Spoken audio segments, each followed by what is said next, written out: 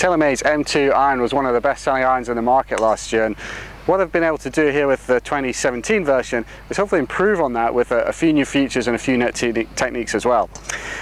In a lot of ways, the look of it is very similar, but they've really just enhanced a lot of it. The top line is 33% thinner, it's a 7% shallower blade height, and there's also a 20% deeper speed pocket. So let's go through the set and we'll see how it plays out. This is starting with one of the wedges. You've got a little bit of a cavity which you can see here. It's got the notch on the hosel now, which is there to enable them to bend it a little bit more if they're trying to fit it.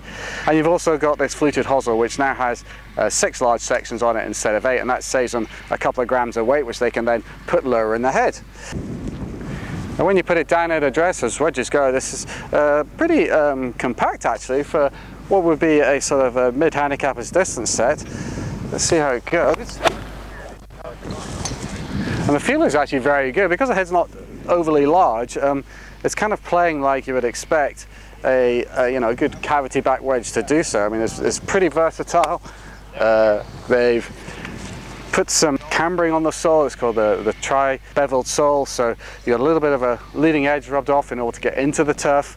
There's a trailing edge which is relief there to allow them to keep the weight at the back of the head, and then the center section is actually, whilst it's a little bit wider than the M1, it's not too wide, and that's tried to play as thin as possible in order to go through the turf.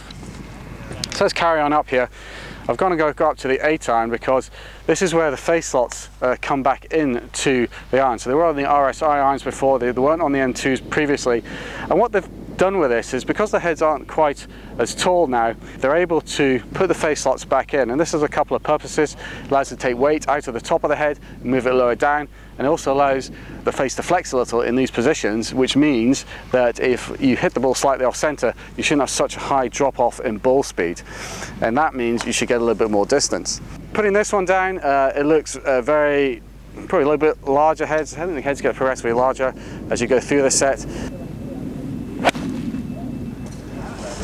And the feel of that is very good indeed, actually. I mean, for cast distance iron, which is what this is, it's very pliable indeed. I really quite like it. You've got a good level of forgiveness, okay, a lovely feel from that, and I think it's very consistent indeed. Now I'm going to go up to 7 iron, so I'm just going up 1 club this time, but that's because this is where the speed pockets come back in. Now this is now 20% larger than it was before, and that is there to increase the ball speed for when you're hitting it low in the face. It allows it to flex a little bit more at impact. And really, with that combined with the face slots, we've seen technical information that shows that the speed from the center of the face is roughly the same, but really where they're gaining it is towards the toe and also higher up on the face, which is where they have studied most players, if they are missing the iron, is where they go. So therefore, you're not going to have such a drop off, and this is what's making the iron very forgiving indeed. Normally when you've gone up from these irons, the feel kind of changes a little. I say the progression of that is much less than it was before, because everything is sort of combining very well here. It's maybe, I wouldn't say hollower sound than the 8 iron, but it is slightly different, obviously, because you've got those a speed pocket now as well as a face slot. And whenever they got the speed pockets, you do have to manage the sound very carefully. This is where the ribs on the back of the head and the badge comes into effect, and what they've called a geoacoustic design. So that's really a combination of shape and sound in order to give you the best possible sound and feel. So the ribs are there to stiffen the face, as does the badge, and that helps stabilize the face, which is a little bit thinner, and also dampen down those vibrations in order to make it deliver the right sound and feel. Now we're going to go up into some of the longer irons. This is the 5. It goes up to 3 and 4 iron, and this is where the speed really comes in. We've seen some very big numbers. We were here earlier and Dustin Johnson was hitting a 4 iron. He carried it 264 yards and he was teeing it up.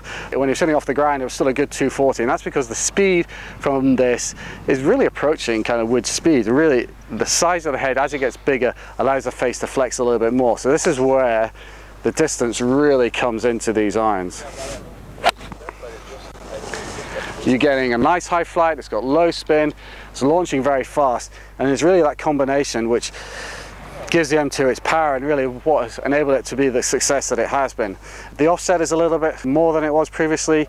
You can see the fluted hosel a bit more so than it is on the M1, which has it sort of covered up on the top side of it, but I don't think it bothers me too much. I think if you're looking at the hosel when you're swinging the golf club, you're looking at the wrong thing. But almost this is where you can really sort of feel the zip as the ball takes off with these irons. And I think, you know, if you sort of struggle with your longer irons in terms of not having the ball speed to get the ball up in the air, then this is where the M2 really comes into its own. I think right throughout the set, it's a good progression of technologies. The set flows an awful lot better than some of the sets did in the past, particularly like the RSI. So they managed to combine the sound and the feel into a design which I think looks really good, and I'm sure is going to top the sales charts again in the coming year. That's all for me today, so let me know what you think. Please leave some comments below, and for more reviews just check out the Golf A Lot website.